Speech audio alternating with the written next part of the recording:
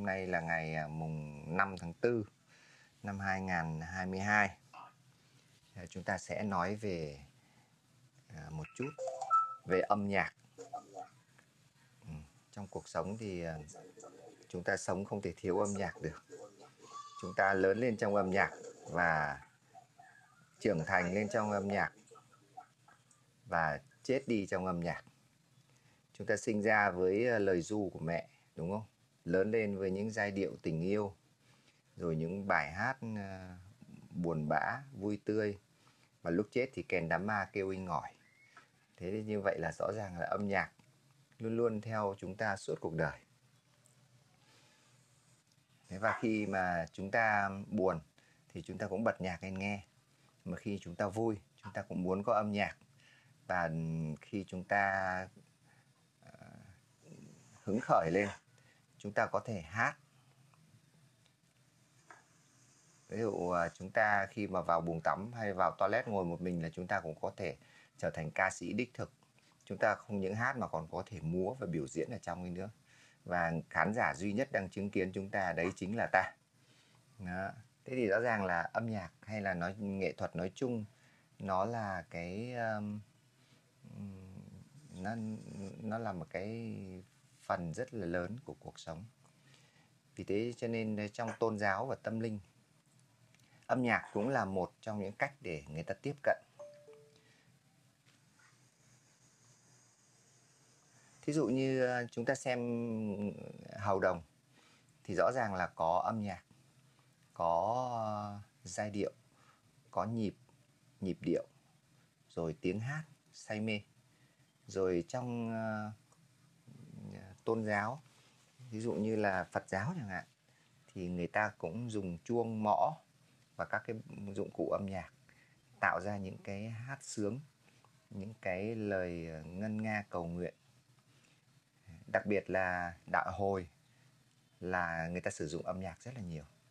Những cái lời cầu nguyện của họ thực ra là giống như là hát.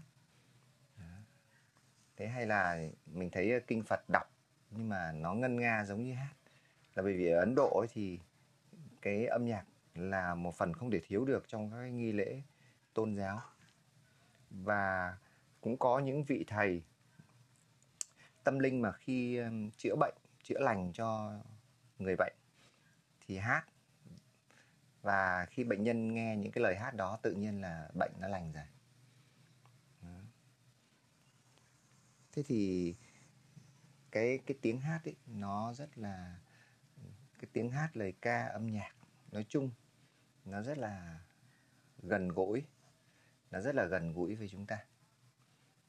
Và có những lúc khi mà chúng ta nghe một bài hát mà mình thích, hay một ca sĩ mà mình yêu thích, thì mình cảm giác như là mình cũng hát được giống như họ. Mình cũng thấy là mình rất là tự tin. Và khi mà cảm xúc được dâng trào thì mình hát, mình thấy nó rất là hay. Và đó cũng là những lý do mà rất nhiều người thích đi hát karaoke. Cứ liên hoan này, rồi sau đó xong là chúng ta đi hát karaoke. Vì thế cho nên karaoke chúng ta phải cảm ơn người Nhật đã tạo ra cái karaoke để cho chúng ta hát. Thế rồi chúng ta ru con cũng là chúng ta hát. Rồi cuộc đời của chúng ta cũng nghe rất nhiều những bản tình ca. Rồi chúng ta ngồi với người yêu bên một bờ sông trong một quán nước, hay là chúng ta đi xem những chương trình biểu diễn ca nhạc. Thì tất cả những giai điệu của âm nhạc, những bài hát mà chúng ta yêu thích dần dần trở thành kỷ niệm về tình bạn, kỷ niệm về tình yêu, kỷ niệm về cuộc sống, kỷ niệm về những thăng trầm. Thí dụ trong những đêm cô đơn, chúng ta không có ai để chia sẻ, thì chúng ta nghe một cái giai điệu nào đó thì tự nhiên thấy trong lòng mình vơi đi nỗi buồn. Thế thì tự nhiên cái bài hát đó nó trở thành như là một cái liều thuốc. Nói chung tất cả các tôn giáo hầu như đều sử dụng âm nhạc như một phương tiện để đưa con người ta đi vào bên trong bản thân mình.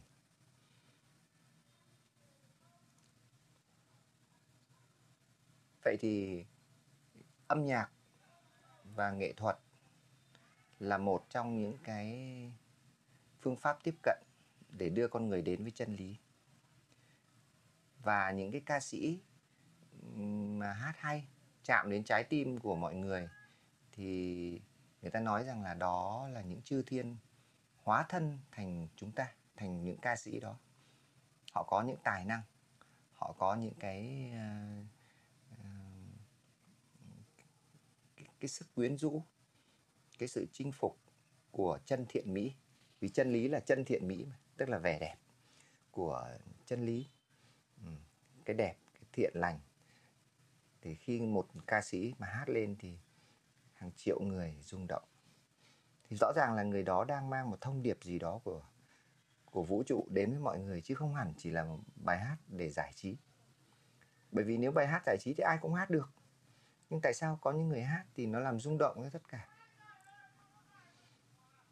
Thế thì chúng ta thấy rằng là âm nhạc, nghệ thuật, hội họa, rồi múa đều là những con đường dẫn đến chân lý. Trong mật tông thì nó có cái gọi là mantra. Mantra có nghĩa là những cái câu mật chú không biết nghĩa nó là gì. Nhưng khi mà cái câu chú đó nó được tụng lên, nó được hát lên, nó được ngân lên, thì lập tức ở bên trong chúng ta những cái khung trời tâm linh được rộng mở. Và lúc đó thì thần thánh rồi những điều huyền bí bắt đầu trở thành sự hội ngộ ở bên trong tâm hồn của chúng ta. Đặc biệt là Tây Tạng thì họ sử dụng mantra rất là nhiều, tức là dùng âm thanh đặc biệt, những âm thanh với những cái rung động khác nhau, với những cái mã khác nhau, thì lập tức những dòng chảy tâm linh, những dòng ánh sáng huyền bí bắt đầu vận hành trong tâm thức của ta và làm cho ta nhận biết về điều đó. Ví dụ như trong Tây Tạng thì có Aum, giống từ Om, Om Mani Padme Hum, hay là những cái câu chú của chuẩn đề Bồ Tát trong kinh Đại Thừa. Thế hay là những cái câu chú của Phật Dược Sư, nếu như chúng ta tụng niệm mà tâm chúng ta thanh tịnh thì lập tức là những cái kết quả rất kỳ diệu. Nó thể hàn gắn được những vết thương trong ta, cả về tâm lý, cả về thể chất. Thế thì nghệ thuật thì liên quan đến âm thanh, đấy là bài hát, giai điệu bài hát. Rồi liên quan đến hội họa thì nó liên quan đến hình ảnh. Thì hội họa tức là bằng hình ảnh, bằng trí tưởng tượng, người nghệ sĩ sáng tạo nên những cái hình ảnh đặc biệt. Và thông qua những cái hình ảnh đó thì bên chúng ta mở ra những cái chân trời tâm linh ở bên trong. Vì vậy nên khi nhìn đến đền chùa, chúng ta nhìn tượng Phật, tức là chúng ta đang nhìn một tác phẩm điêu khắc ấy, thì tự khắc cái rung động, cái cảm nhận về Phật tính bên trong mình nó mở ra. Vì vậy cho nên là nhìn tượng Phật thì có đem lại cho chúng ta sự bình yên. Mặc dù cái tượng Phật ý nó không có liên quan gì đến Phật Thích Ca ở bên ngoài, nhưng mà nó có một cái mã, một cái moment nào đó mà khi mình nhìn vào đó, bên trong mình nó xoay, nó mở và chúng ta cảm thấy nó rất là bình yên. Trong tôn giáo có một cái người ta gọi là ngắm nguyện, tức là nhìn ngắm tượng Chúa Giêsu, hay là tượng mẹ Maria, hay là tượng thần Shiva, hay là tượng Phật Thích Ca, hoặc là tượng Phật A Di Đà, hoặc là tượng các Bồ Tát. Và nguyện tức là cầu nguyện. Cầu nguyện có nghĩa là tôi muốn hát lên, tôi muốn nói lên cái lời mong muốn được trở về với nguyên thủy, trở về với nguyên dạng, trở về với cội nguồn của mình, nguyên thủy của mình. Cho nên là cái cầu nguyện ấy thực ra nó là cầu nguyên chứ không phải là cầu nguyện nhé. Cầu nguyên tức là tôi muốn được trở về với cái bản thể chân thật nhất, muốn trở về với con người thật nhất, muốn trở về với cái uyên nguyên nhất, muốn trở về với cái thuần khiết nhất. Và toàn bộ cái hành động đó nó như một ước nguyện. Về sau người ta bị lẫn lộn hai cái từ đó, người ta gọi nó là cầu nguyện. Nhưng thực ra cầu và nguyện là một. Còn cầu thì phải là cầu nguyên. Đó, có thể lần đầu tiên các bạn nghe thấy điều này. Đó, không biết nó có đúng không, nhưng mà rõ ràng là khi chúng ta mong muốn điều gì thì chúng ta cũng mong muốn được là chính mình. Mặc dù có thể chúng ta không biết được mình là ai, mình chưa có nếm trải được hương vị của chính mình, nhưng ở trong nó có cái điều gì đó thôi thúc chúng ta trở về với chính mình. Tức là chúng ta cầu nguyên. Đó. Tức là mọi cái nó đang bị đi xa rời khỏi cái con người thật của mình. Thì bây giờ nó trở lại, nó hoàn lại, trở lại, nó quay lại. Và cái gốc nguyên thủy nó mở ra. Thế thì khi nói về âm nhạc thì liên quan đến âm thanh. Khi nói về hội họa thì nó liên quan đến hình ảnh. Đó là lý do tại sao chúng ta đến những cái trung tâm tôn giáo lớn của thế giới, hay là Việt Nam cũng vậy thôi. Cái sức hấp dẫn của nó nằm ở cái sự nguy nga tráng lệ của nghệ thuật điêu khắc, của kiến trúc. Đó. Và đồng thời nó bị quyến rũ bởi những cái âm thanh như là tiếng tụng kinh, rồi tiếng hát, tiếng đàn, tiếng sáo, tiếng chuông. Tất cả những cái đó đưa người ta trở về với bản thể. Và một cái thứ ba nữa gọi là tantra. Tức là cái mà chúng ta tìm thấy bản thân mình thông qua một người khác. Chúng ta nghe rất nhiều về tantra, đúng không? Như vậy thì tantra thực ra nó chính là một cách tiếp cận. Nó là một cách tiếp cận để chúng ta trở về với mình, nhưng mà lại thông qua người khác. Cho nên thực ra thì ví dụ như hôm qua buổi sinh nhật của tôi chẳng hạn, mọi người ngồi với nhau, xong chúng ta vui cười hò hát. Thế là xong rồi chúng ta ngắm hoa, đúng không nhỉ? Chúng ta ngắm hoa, những bông hoa rất là đẹp, những gương mặt của các bạn cũng rất đẹp. Thế xong rồi chúng ta nghe nhau hát, nào người này hát, người kia hát, rồi cùng hát Happy Birthday này. Thế xong rồi chúng ta cười. Đó. Thế thì âm nhạc đã hiện diện như vậy. Âm nhạc hiện diện như thế rất là hay. Em chào anh ạ. Chào em. Vâng. Em chào cả nhà. Rồi, chào em. Em tắt mic đi. Không có gì, em tắt mic đi. Đằng nào mình cũng nghe lại bài này mà. Thế thì chúng ta đã hài hòa trong âm thanh và hình ảnh. Và khi chúng ta ngồi chơi với nhau, nói chuyện này chuyện khác, chia sẻ tâm sự, thì nguồn năng lượng ở trong bản thể mở rộng ra. Như vậy là những cái không gian tâm linh, những cái không gian tâm thức nó được rộng mở ra, thì nó hòa vào nhau. Vậy chỉ có hai cái không thì mới gặp nhau, còn tất cả những cái gì mà nó là cái có thì nó sẽ cọ sát. Đó. Thế thì khi chúng ta học cái tâm không, tức là cái tâm của chúng ta cởi mở và không vướng bận gì cả, hoàn toàn vô tư, thì khi chúng ta ngồi với nhau cùng cười nói, cùng ăn, thì vũ trụ giao hòa. Đấy gọi là tantra.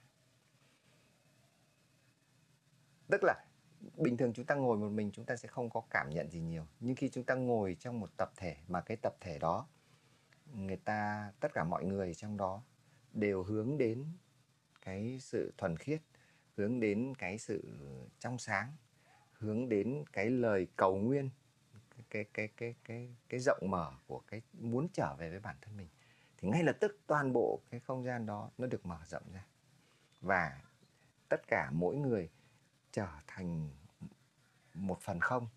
Và khi chúng ta ngồi với nhau, lập tức nó trở thành một trường năng lượng. Cái đó được gọi là Phật trường. Thế thì cái sự giao lưu đó, cái đại hội đó, nó vẫn diễn ra ở trong kinh Phật.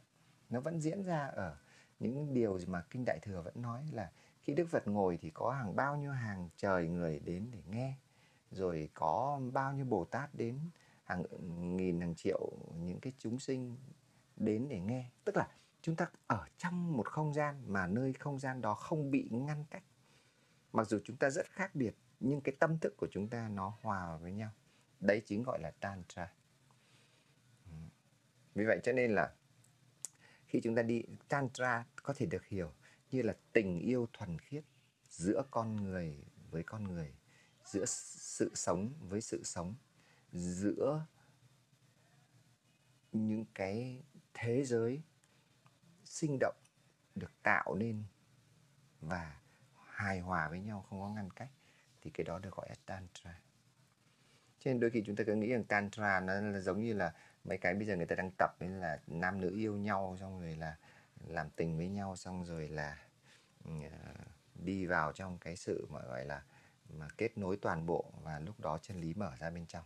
Thì điều ấy cũng không sai.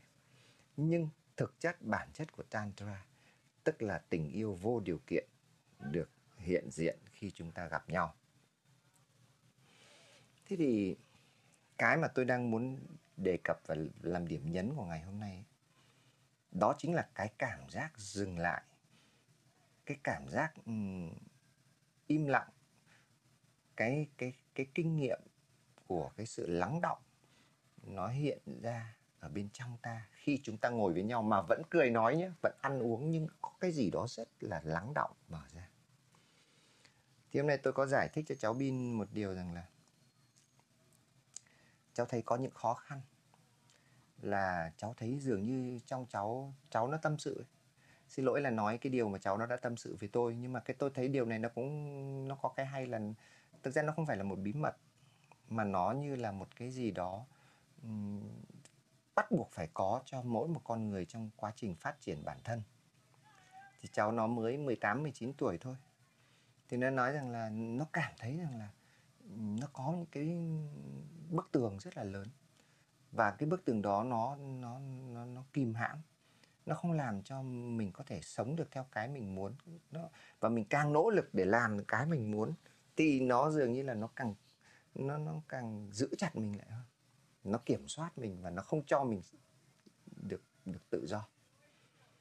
Thì tôi mới nói rằng là cháu thật sự là một người hạnh phúc đấy. Bởi vì năm nay cháu 19 tuổi mà cháu đã nhận ra được điều đó. Còn có những người đến 7, 80 tuổi người ta cũng không nhận ra được cái điều đó. Có người đến chết người ta cũng không nhận ra điều đó. Ngày xưa ở cái tuổi của cháu và bác lớn hơn một chút, thì bác nhận thấy rằng là không phải chỉ mình bị như thế đâu, mà bác nhìn vào tất cả mọi người. Bác nhìn vào tất cả mọi người và bác thấy rằng tất cả mọi người đều có một cái gì đó như một cái bức tường ngăn để cho người ta không thể phát triển hơn được nữa. Thì ngày xưa khi mà tôi vào những năm 1989 thì tôi có đi biểu diễn. Hồi đó tôi là diễn viên của nhà hát Tuổi Trẻ. Và lúc đó thì tôi đã có đi biểu diễn vì tôi còn rất là trẻ, mới có 20 mấy tuổi thôi, 21, 22 tuổi gì đó. Thì tôi đi biểu diễn cùng với các ngôi sao, nhưng tất nhiên là cái chương trình ca nhạc ngày xưa nó đơn sơ lắm, chứ nó không phải giống như hoành tráng như bây giờ. Thì tôi được diễn cùng với nhiều nghệ sĩ nổi tiếng.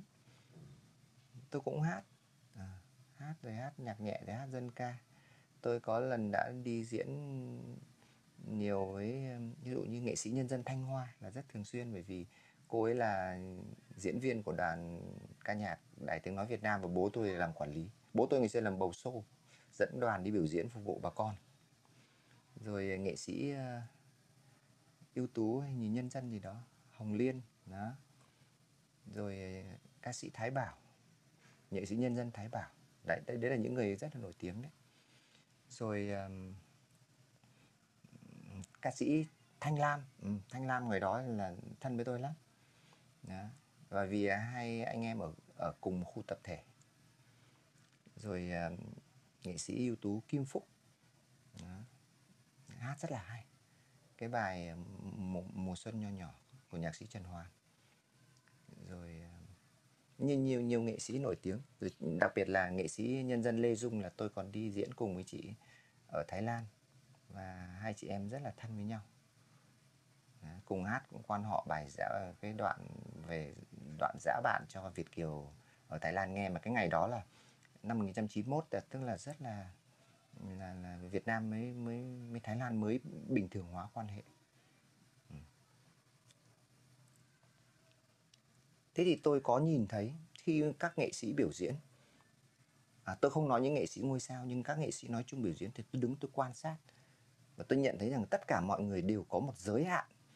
Mọi người đều có một cái bức tường nào đó mà người ta đáng lẽ sẽ tốt hơn nhưng người ta không thể vượt qua đó được. Thế thì tôi cũng trao đổi với bố tôi, vừa là bố nhưng mà vừa là một nhà giáo mà vừa là một nghệ sĩ rất là giỏi. Là tôi nói với bố tôi rằng là sao con cứ thấy mỗi một người đều có một cái hạn chế mà họ không thể vượt qua. Mà nếu họ chỉ cần vượt qua cái đó thì họ sẽ trở thành rất là rực rỡ. Họ trở thành rất là hay, mà tại sao người ta không vượt qua được? Thế bố tôi lại giải thích một cái mà tôi thấy nó cũng không ổn. Bố tôi bảo chứ tại vì kỹ thuật của họ nó không giúp cho họ vượt qua được. Họ chưa đủ đạt được đến cái kỹ thuật. Xong rồi cuộc sống trôi trải qua rất là nhiều lần thì tôi mới phát hiện ra là khi tôi bắt đầu bước sâu vào trong ngành biểu diễn và tôi rất là thành công, thì chính những lúc mà thành công thì tôi thấy rằng là những khoảnh khắc nhất mà tôi thành công nhất trong nghề và vinh quang nhất chính là những lúc tôi không hiện diện mà một cái gì đó đang mở ra một cách rất tự nhiên trong cái khoảnh khắc đó. Và lúc đó tôi thấy rằng là tôi đã có những trải nghiệm là khi tôi đứng trên sân khấu để nói với mọi người thì tôi thấy rằng giọng nói của tôi, cái không gian tinh thần của tôi, cảm xúc của tôi nó chạm vào từng khán giả một, mà tôi thấy rằng là tôi nối được với họ và họ vỗ tay rất nhiệt tình. Đó. Vậy thì lúc đó là không còn một rào cản nào ngăn cản nữa. Nó rất là hoàn toàn thăng hoa và xuyên suốt. Đấy cũng là một trạng thái của thiền mà các nghệ sĩ đã có được. Lúc đó là hoàn toàn là mọi cái nó mở ra một cách rất là tự nhiên. Thế thì sau đó thì tôi vào trong thành phố Hồ Chí Minh và sống với các nghệ sĩ. Tôi cũng biểu diễn, đi làm, vừa làm biên tập vừa biểu diễn với các nghệ sĩ ngôi sao, từ Mỹ Tâm, Đàm Vĩnh Hưng, Minh Thuận, rồi cái gì đấy, tất cả những cái nghệ sĩ trong cái giai đoạn đó. Họ Phương Thanh, rồi là Bảo Yến, rồi Cẩm Vân, đấy cái thế hệ đó. Thế thì ở trong miền Nam có một cái từ rất hay gọi là người nghệ sĩ đó được tổ đãi. Ví dụ như anh Đàm Vĩnh Hưng là được tổ đãi cho nên là anh mới tưng bừng như thế. Hay Ngọc Sơn chẳng hạn, ca sĩ Ngọc Sơn thì tôi vẫn nhớ là anh Ngọc Sơn là gặp rất nhiều vấn đề với ban văn hóa và không bao giờ được diễn trên truyền hình cả, nhưng Ngọc Sơn rất nổi tiếng. Và khi Ngọc Sơn xuất hiện một cái thì một nửa khán giả bỏ về, còn một nửa khán giả như bị điên lên với anh ta, và trong anh ta tỏa ra một điều gì đó. Thì cái đó tôi nhìn thấy sức sáng tạo, một không gian sáng tạo rất là mạnh mở ra trong đối với những người ca sĩ đó. Và lúc đó tôi không thấy họ có rào cản. Và sau đó thì tôi cũng làm việc về những cái mảng khác trong cuộc sống, từ mảng kinh doanh cho đến mảng quản trị, rồi những cái mảng hành chính vân vân. Đó là những cái công việc mà nó liên quan đến não trái chứ nó không còn liên quan đến não phải nữa. Công việc của nghệ thuật là liên quan đến não phải nhiều, còn công việc về hành chính, về quản trị, về các thứ thì nó liên quan đến não trái. Và những cái thành công của những người làm công tác quản trị hoặc là những người lãnh đạo doanh nghiệp hay những doanh nhân thành đạt thì họ cũng vượt qua hoặc là xóa bỏ những cái rào cản đó. Thế rõ ràng là chúng ta nhận thấy rằng là mỗi người chúng ta đều trăn trở trong cuộc sống. Vậy thì làm thế nào để những cái mong muốn của mình, những cái dự định của mình trong cuộc sống nó phát triển, nó thăng hoa và tràn đầy sáng tạo?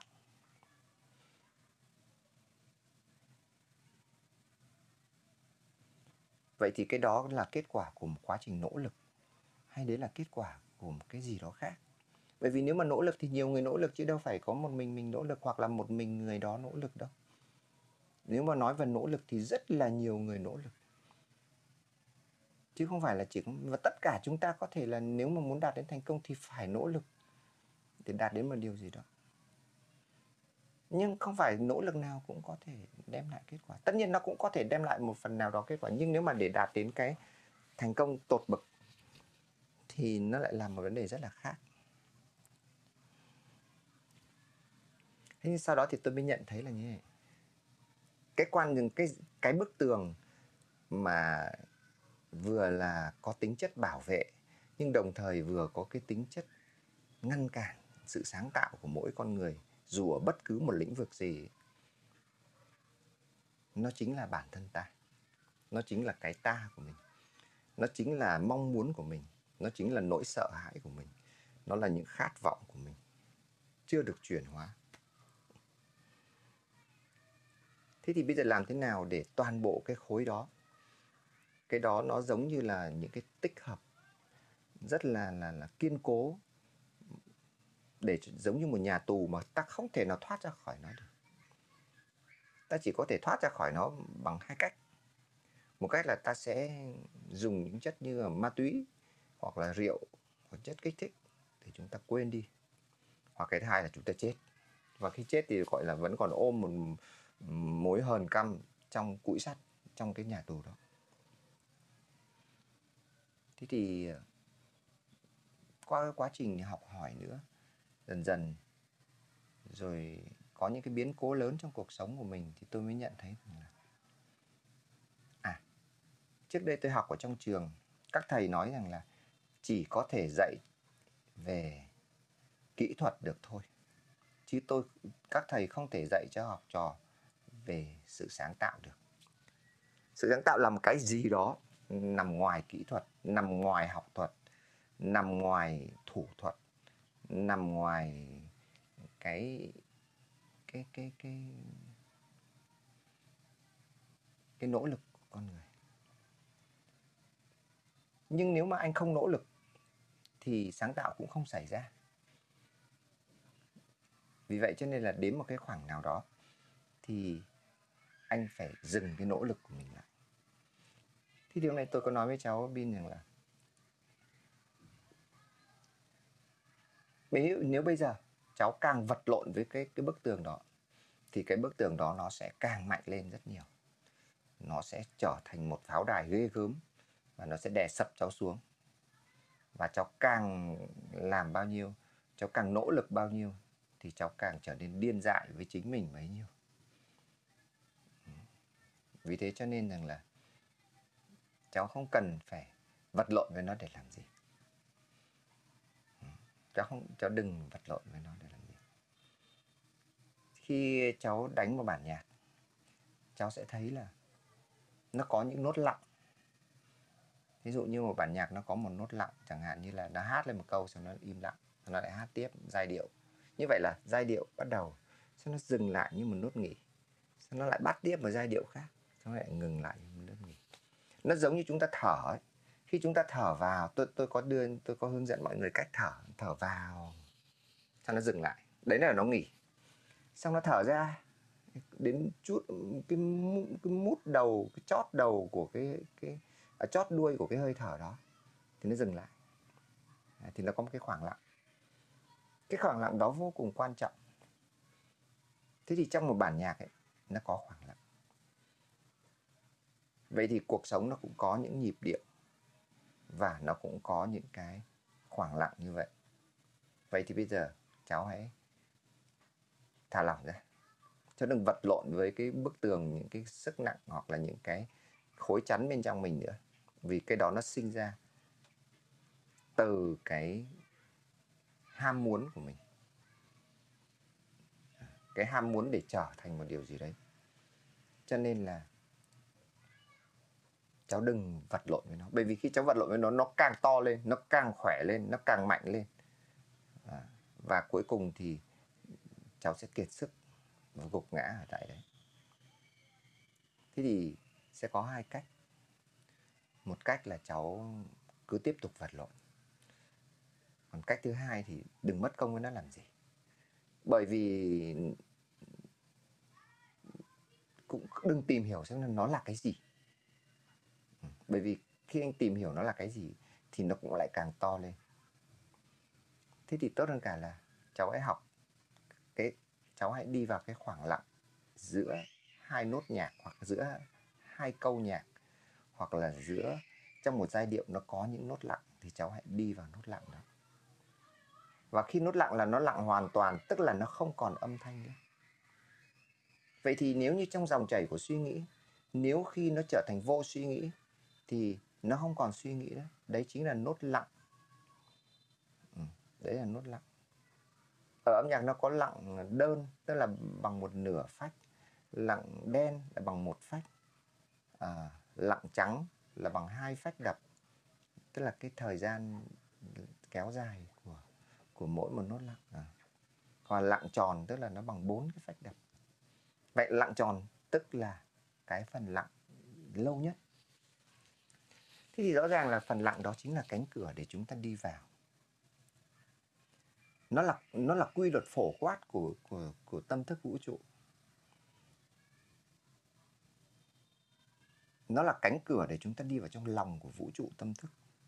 Bởi vì nếu mà giai điệu nó cứ liên tục tùy tì thì chúng ta không thể nào lần ra được cái cửa để đi ra đằng sau cái giai điệu ấy là cái gì, đi ra đằng sau âm thanh là cái gì. Thế thì cái nốt lặng đó nó là cánh cửa để đi vào trong tâm thức. Thế thì bây giờ tốt hơn cả là cháu hãy, như bác vẫn dạy, là cháu cứ thả lỏng này. Và cháu thấy rằng toàn bộ cuộc chơi này dừng lại rồi. Nó giống như giai điệu đến bây giờ là đến nốt lặng là nó không còn âm thanh nữa. Và cháu hãy đi vào nó, chìm vào nó hoàn toàn, coi như bản nhạc không tồn tại. Bản nhạc đó là hiện thân những khát vọng của cháu. Những giai điệu, những nốt nhạc là bản thân những khát vọng của cháu. Vậy thì cháu cứ đi thẳng vào bên trong cái nốt lặng đó. Khi cháu đi thẳng vào bên trong cái nốt lặng đó, cháu sẽ lạc vào một thế giới. Thế giới đó nó không có cái gì hết, nhưng nó chứa đựng toàn bộ sức mạnh của vũ trụ sáng tạo. Và đến khi cháu đi vào trong đó, tức là cháu không còn nghĩ gì nữa, cháu không quan tâm cái gì nữa, cháu chỉ chìm và tuột vào trong đó thôi.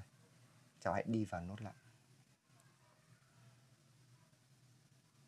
Thế thì tự khắc cái không nó mở ra. Và lúc đó thì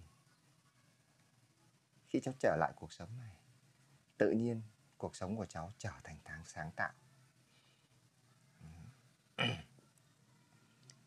Thầy Osho thì dạy một cái kỹ thuật khó hơn. Thầy Osho thì dạy một kỹ thuật khó hơn, tức là lắng nghe âm nhạc. Và sau đó chúng ta hãy thấy rằng là khi nốt nhạc này kết thúc thì nó sẽ bắt đầu bằng một nốt nhạc khác. Vậy giữa hai nốt nhạc nó có một khoảng hở. Vậy thì trong một giai điệu nó sẽ có nhiều khoảng hở ở trong đó. Và nếu như chúng ta đừng quan tâm đến âm thanh mà chỉ quan tâm đến khoảng hở giữa các nốt nhạc thôi, thì tự khắc chúng ta sẽ đi vào bên trong cái vô thanh. Nhưng đấy là một kỹ thuật rất khó. Bởi vì nó đòi hỏi con người ta phải rất là tĩnh tâm, phải rất là sáng, phải rất là nhạy thì mới làm được điều đó. Còn cái mà nó đi thẳng vào trong cái nốt lặng thì nó dễ hơn. Bởi vì nó có thể yên lặng mãi mãi mà, nó có vấn đề gì đâu. Nó không phải bị đeo đuổi bất cứ cái gì. Thế thì ngày trước thì tôi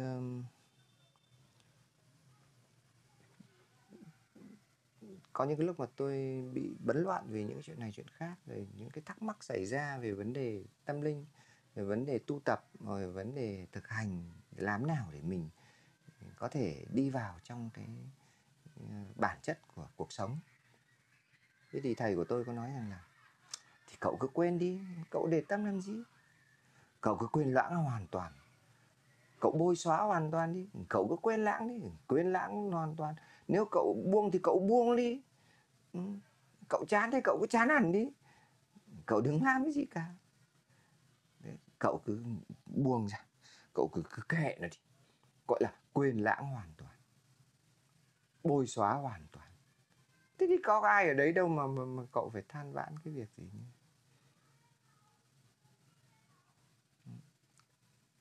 Thế thì đấy là thực ra đó chính là những cái khoảnh khắc mà chúng ta đi vào trong nốt lặng, hay là chúng ta đã đi vào trong cửa và chúng ta chìm sâu xuống vô thức, và từ trong vô thức ấy, nó mở ra cái hiểu, nó mở ra cái khung trời tự do. Như vậy thì rõ ràng là chúng ta đã nỗ lực rất là nhiều trong mọi khía cạnh của cuộc sống. Chúng ta nỗ lực để đạt được điều này điều khác, chúng ta nỗ lực để tìm tòi, để hiểu, để học, và sau đó chúng ta trở nên giải đãi. Chúng ta càng nỗ lực bao nhiêu thì chúng ta càng giải đãi bấy nhiêu. Giải đãi tức là gì? Tức là chúng ta mệt quá, chúng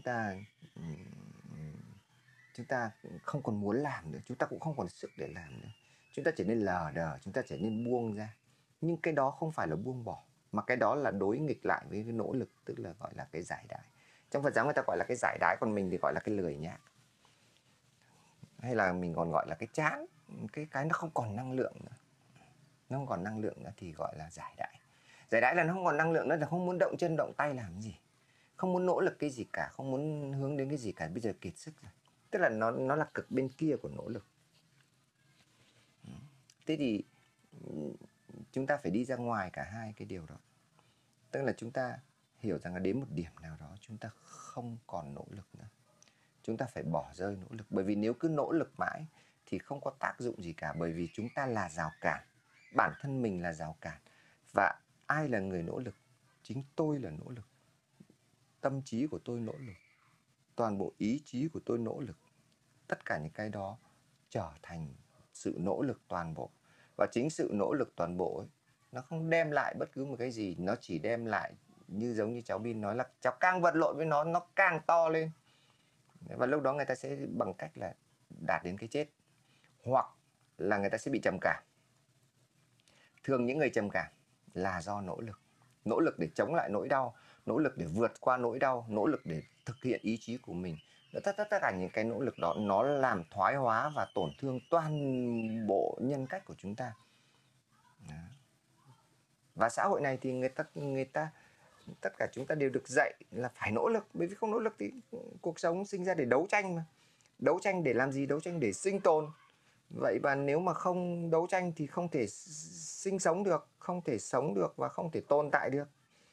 Nên chúng ta nỗ lực. Và chúng ta nỗ lực như vậy là vì toàn bộ cái đà sống của bên trong chúng ta nó thúc đẩy chúng ta phải làm đến như thế. Trong tôn giáo và tâm linh cũng vậy. Người ta nỗ lực ghê gớm. Cái đó là người ta dùng bản ngã để hủy diệt bản ngã, dùng cái tôi để bóp chết cái tôi, dùng cái ý chí để đè bẹp. Cho nên cũng bằng con đường đó có nhiều vị Phật đã thành đạt, gọi là đấu chiến thắng Phật, tức là chiến thắng bản thân mình.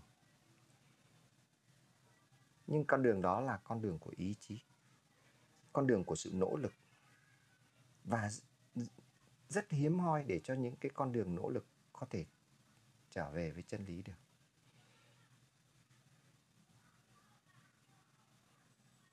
Mà khi anh nỗ lực đến một điểm anh không còn nỗ lực nữa, tức là nó chỉ là toàn bộ nguồn năng lượng được phát ra và đi vào nốt lặng, đi vào sự buông xuống hoàn toàn, sự thả lỏng hoàn toàn, sự Trong tiếng Anh nó gọi là surrender, tức là quy thuận hoàn toàn. Thì anh trôi vào bên trong cái toàn thể. Và khi anh trôi vào bên trong cái toàn thể thì niềm vinh quang của chân lý, niềm vinh quang, ánh sáng tráng lệ của vũ trụ và ân huệ của cái toàn thể nó bắt đầu chảy vào bên trong mình. Thì tôi nghĩ rằng là tất cả chúng ta cũng đều đã nỗ lực rồi, chứ không phải ai trong cuộc đời này mà không nỗ lực. Thế nhưng mà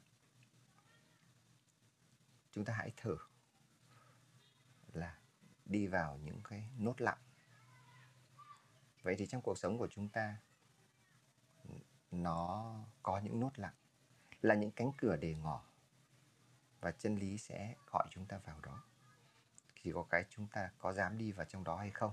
Bởi vì chúng ta quan niệm rằng những nốt lặng đó là cái chết, những nốt lặng đó là sự sợ hãi, những nốt lặng đó là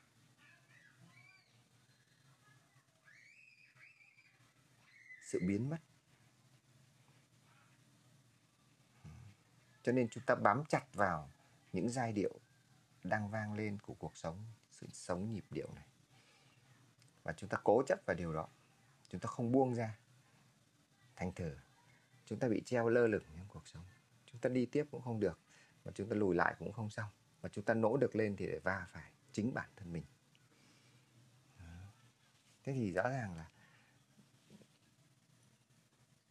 đi vào nốt lặng là một điều gì đó rất là kỳ lạ. Nhưng chúng ta hãy thử. Nốt lặng là một biểu tượng. Đối với âm thanh, nó là sự im lặng, là âm thanh không có mặt ở đó. Đối với hình ảnh thì nó là sự trống không, không màu sắc. Chứ màu trắng vẫn là màu trắng, nó không có màu sắc.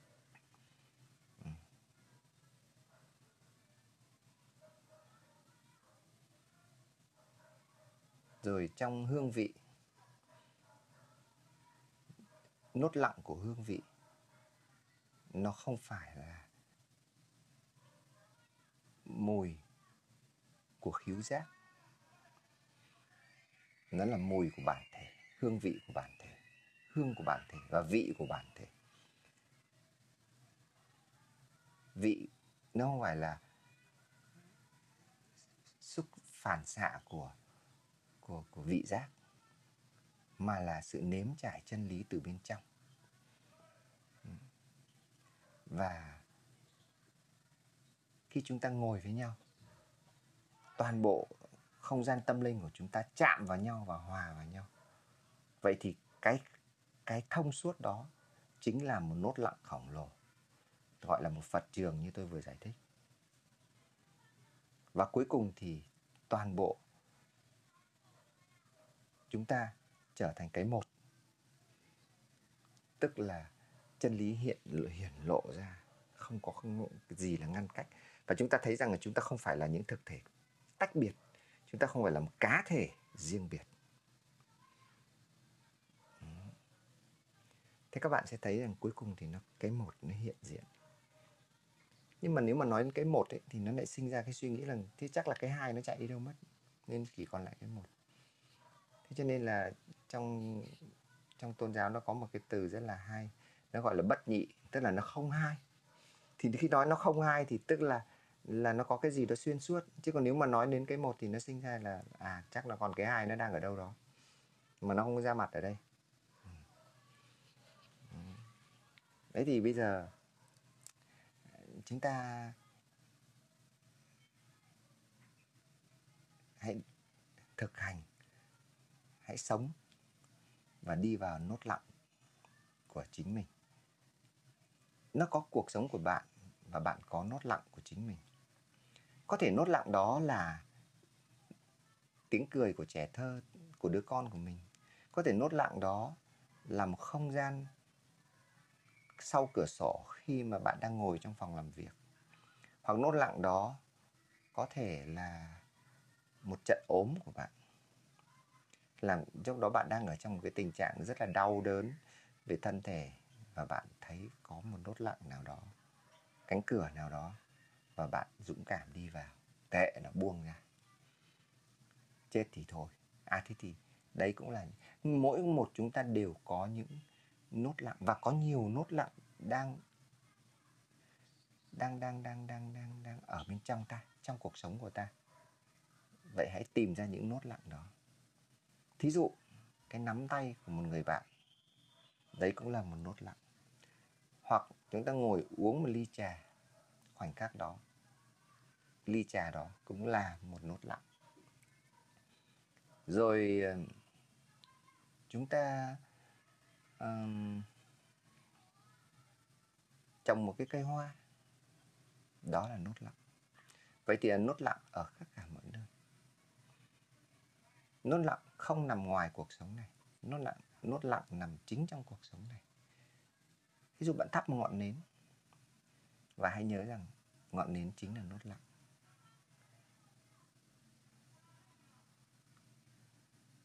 Khi bạn cầm đồng tiền trong tay, dù nó là 50.000, 20.000, 10.000, hay 100.000, hay 1 tỷ, hay 10 tỷ, hay 100 tỷ, thì hãy thấy rằng nó như là một nốt lặng.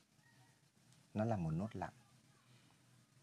Vậy thì bạn sẽ thấy rằng nốt lặng nằm ngay đằng sau tất cả những gì mà mình đang sống. Tất cả đều tạo nên giai điệu cuộc sống. Cuộc sống như một bản bài hát, như một bản tình ca, như một bản giao hưởng, nhưng trong đó nó chứa đựng những nốt lặng. Bởi vì nếu không có những nốt lặng đó, nó không có cái gì làm nền cho cái bài hát đó, cho làm nền cho cái giai điệu đó, làm nền cho cái bản tình ca đó. Toàn bộ vũ trụ này giống như một bản giao hưởng vĩ đại, và đằng sau nó là nốt lặng. Vậy hãy cố gắng tìm ra nốt lặng trong từng khoảnh khắc của cuộc sống của mình. Mình đi trên phố và mình nhìn thấy đèn đường lung linh, đấy chính là những nốt lặng. Thậm chí mình nhìn thấy một vụ tai nạn, thì vụ tai nạn đó cũng là một nốt lặng. Mình nhìn thấy một người điên đang cười nói lảm nhảm, vậy hãy nhìn nó như một nốt lặng. Khi các bạn phát hiện ra tất cả những nốt lặng đó, thì các bạn sẽ thấy rằng phẩm chất cuộc sống của chúng ta được thay đổi rất là nhanh. Bởi vì một cái gì đó vinh quang, những niềm ân huệ ẩn kín đang chờ đợi chúng ta. Giống như người mẹ đang chờ đợi đứa con trở về nhà. Chúng ta sẽ không còn quá bị bám chặt lấy những gì mà chúng ta đang sống. Mặc dù chúng ta vẫn sống và vẫn nỗ lực sống, nhưng ở bên trong chúng ta hãy đi vào những nốt lặng. Vậy thì nỗ lực sống của chúng ta không phải là để đạt hoàn toàn đến cái đó, mà là để đạt đến cái nốt lặng ở đằng sau của tất cả mọi thứ mà chúng ta đang nỗ lực. Cái đó thầy Osho gọi là nỗ lực phi nỗ lực. Tức là nó không phải rằng là bị ám ảnh bởi cái mục đích mà chúng ta đang nỗ lực để đạt đến, mà là chúng ta nỗ lực để những cánh cửa của nốt lặng ấy nó mở ra cho chúng ta. Và thông qua sự trải nghiệm của mọi điều diễn ra trong cuộc sống, thì chúng ta đi vào nốt lặng của chính cuộc đời mình. Và khi các bạn đi vào cánh cửa đó, đi vào bên trong nốt lặng đó, thì toàn bộ thế giới vinh quang của tâm thức, niềm ân huệ tràn trề, đầy yêu thương và bình an sẽ lai láng ở bên trong các bạn. Phẩm chất con người các bạn trở thành thay đổi. Và các bạn sẽ chia sẻ điều đó một cách rất tự nhiên. Những người bạn xung quanh mình, những người thân xung quanh mình đều là những nốt lặng.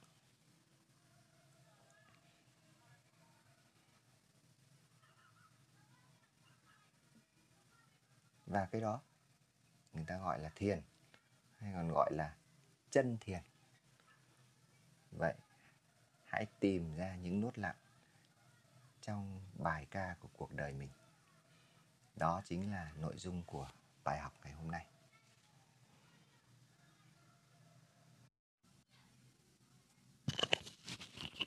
Khi chúng ta nghe, hoàn toàn thư giãn và âm nhạc chỉ vang lên thôi. Dần dần chúng ta đi vào nốt lặng. Nốt lặng là không có âm thanh. Và khi chúng ta trở thành không có âm thanh và cũng không có bản thân mình, thì giai điệu âm nhạc bắt đầu hiện ra rất rõ nét. Và khi âm nhạc hiện ra vô cùng rõ nét như vậy, nó giống như những dải ánh sáng đang bay trong không trung. Và cái không gian đó, cái không trung đó, cái sự im lặng mênh mông của vũ trụ đó chính là nốt lặng.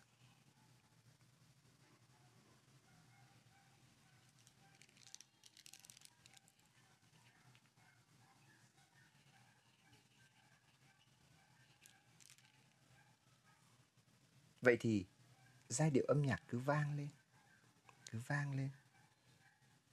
Từng nốt nhạc nhảy múa, giai điệu âm nhạc trôi chảy, và ta vẫn chứng kiến điều đó trong nốt lặng. Hay nói cho đúng là nốt lặng là nền tảng, là không gian, là nơi mà âm nhạc hiện diện và đang mở ra.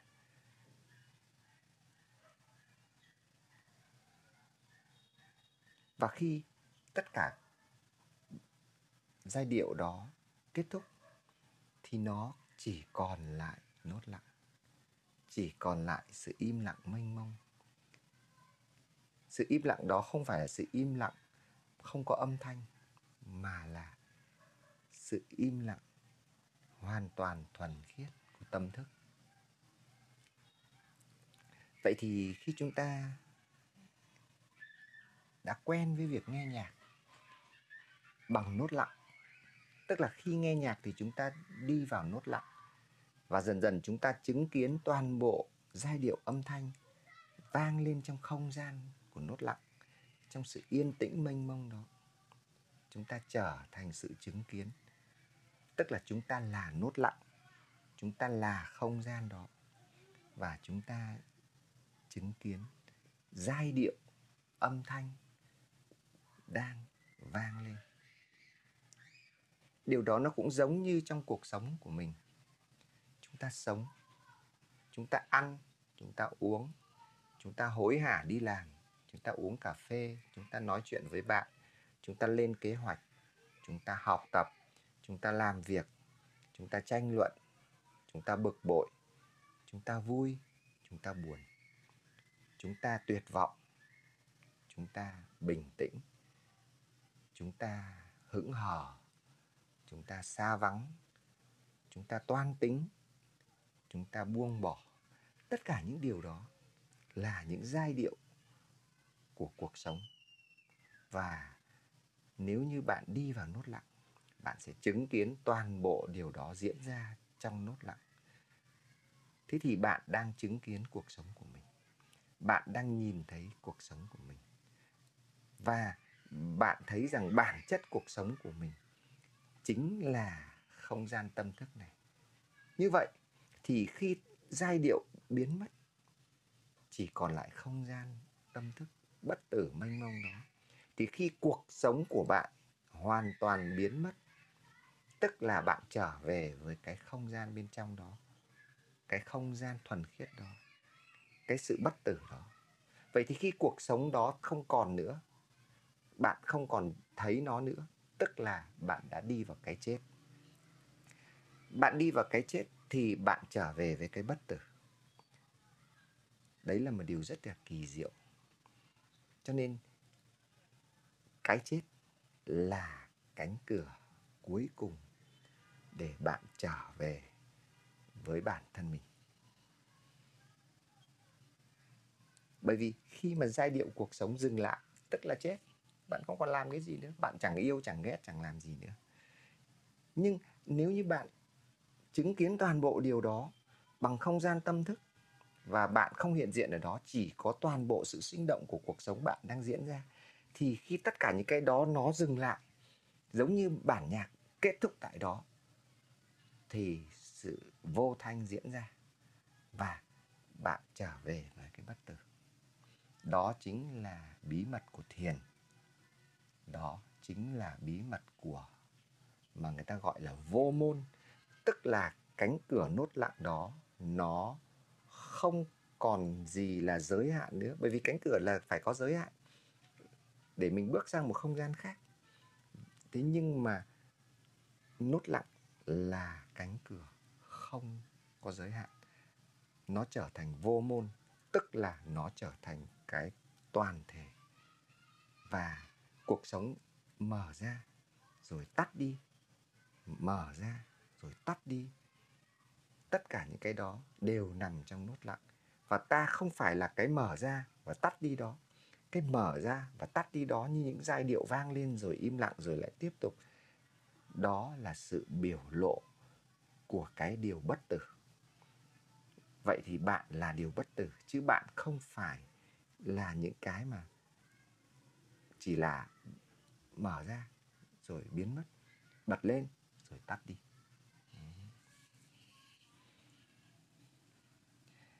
Chắc bài hát, nhiều bài hát tiếng Anh nó có một câu rất là hay, nó gọi là turn on me. Tức là khi mà hai người yêu nhau ấy, hai người gặp nhau mà cảm thấy tiếng sét ái tình chẳng hạn, thì rõ ràng là nó bật một cái gì đó, nó làm sống động một cái gì đó, như cái ngọn đèn được bật lên ở bên trong mỗi người. Tôi gọi là turn on me, tức là làm cho tôi thấy được một cái gì đó mà trước đây tôi chưa bao giờ thấy được. Nó làm tôi thực sự sống. Chứ còn trước đây khi chưa gặp em hoặc chưa gặp anh, tôi không thấy cái đó. Tôi vẫn sống. Tôi vẫn sống rất ơ thờ. Tôi vẫn sống một cách rất nhàm chán. Nhưng khi gặp em một cái, hoặc gặp anh một cái, hoặc gặp bạn một cái, tôi thấy tôi như ngọn đèn được bật lên. Ánh sáng rạng rỡ tỏa ra. Thế thì đó chính là khoảnh khắc mà các bạn hiểu được là khi đi vào nốt lặng thì toàn bộ cuộc sống được bật lên. Và bạn nhìn nó một cách tráng lệ, chứ nó không sầu não như trước nữa. Vì vậy cho nên từng giờ từng phút đừng bao giờ quên rằng là turn on me please. Tức là hãy bật tôi lên. Mà ai là người bật tôi lên? Chính tôi tự bật mình lên, không phải ai khác. Mà thực ra cũng không phải tôi tự bật mình lên, mà toàn bộ vũ trụ tâm thức này bật tôi lên. Chúng ta hãy đi vào nốt lặng một lần nữa bằng một bản nhạc để tất cả được bật sáng lên, niềm ân huệ vinh quang của cuộc sống được mở ra một cách lộng lẫy nhất.